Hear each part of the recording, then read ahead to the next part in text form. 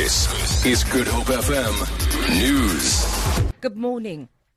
The Western Cape High Court has granted convicted murderer Thandi Maqubela leave to appeal her murder conviction. Maqubela was sentenced to an effective 18 years imprisonment for killing her husband, acting Judge Patrick Maqubela, at his Bantry Bay home in June 2009. Judge John Murphy said while the evidence sufficiently supports the fact that Maqubela caused her husband's death, another court could come to a different conclusion whether the killing was deliberate and intentional.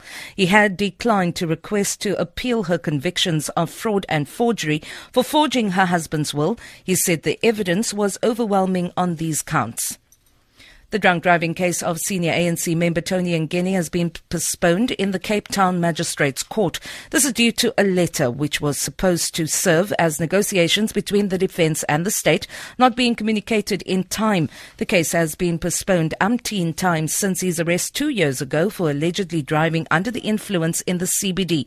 A previous application to have the charges dropped was dismissed. The case will resume on the 25th of next month. His bail has been extended. Police have used stun grenades to disperse a small group of taxi operators at Thembaletu near George this morning. Chaos erupted after police tried to set up a roadblock following widespread violence earlier this week in which several Go George buses were torched. Taxi operators want government to reopen talks regarding the integrated public transport network, which is intended to replace taxis with buses. Police are maintaining a strong presence in the area.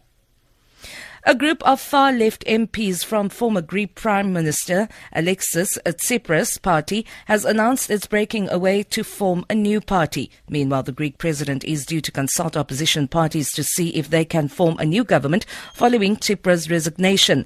Tsipras said last night he was stepping down to allow voters to have their say on the bailout deal with Greece's European creditors. Chris Buckler reports. Whatever way you do the political arithmetic, it seems clear that new elections will be held.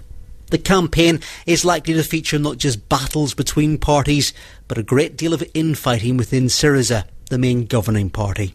Its left-wing MPs have been openly critical of their leader, Mr Tsipras, and it's that rebellion that has forced Greece's second general election this year.